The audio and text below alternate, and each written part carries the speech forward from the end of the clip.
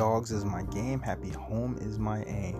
I am Leash Legacy, and thank you for tuning in to pet tip number 2. So this one's going to be very simple. We're going to be talking about examining your dog from nose to tail. It's something I periodically do on a regular basis, and I think a lot of you do it as well because you're going to be petting your dog, hugging your dog, looking at them.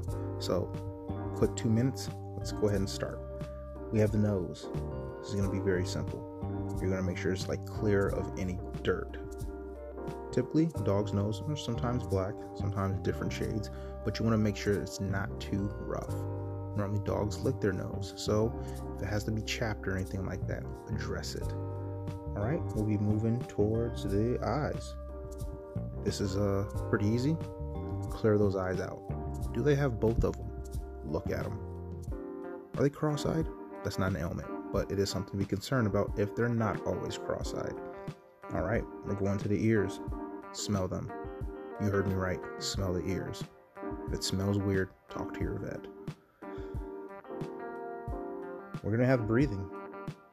Sometimes the breathing is going to be a little loud. Sometimes it's going to be annoying, but that's okay. As long as the breath is steady, you end up being just fine. Now, if there's something of concern, again, call the vet. Mouth. Man. Next segment, we should definitely talk about brushing the dog's teeth, because sometimes the breath stinks. Now, we're talking about the skin. You're going to learn from petting them. Check for any abrasions, anything of the sort. Fur, you're going to want to see if it's shiny, soft. You're also going to want to check the legs. Do they have them all? Ribs, are they showing? Bottom, is their butt okay? My name is Mark Hay.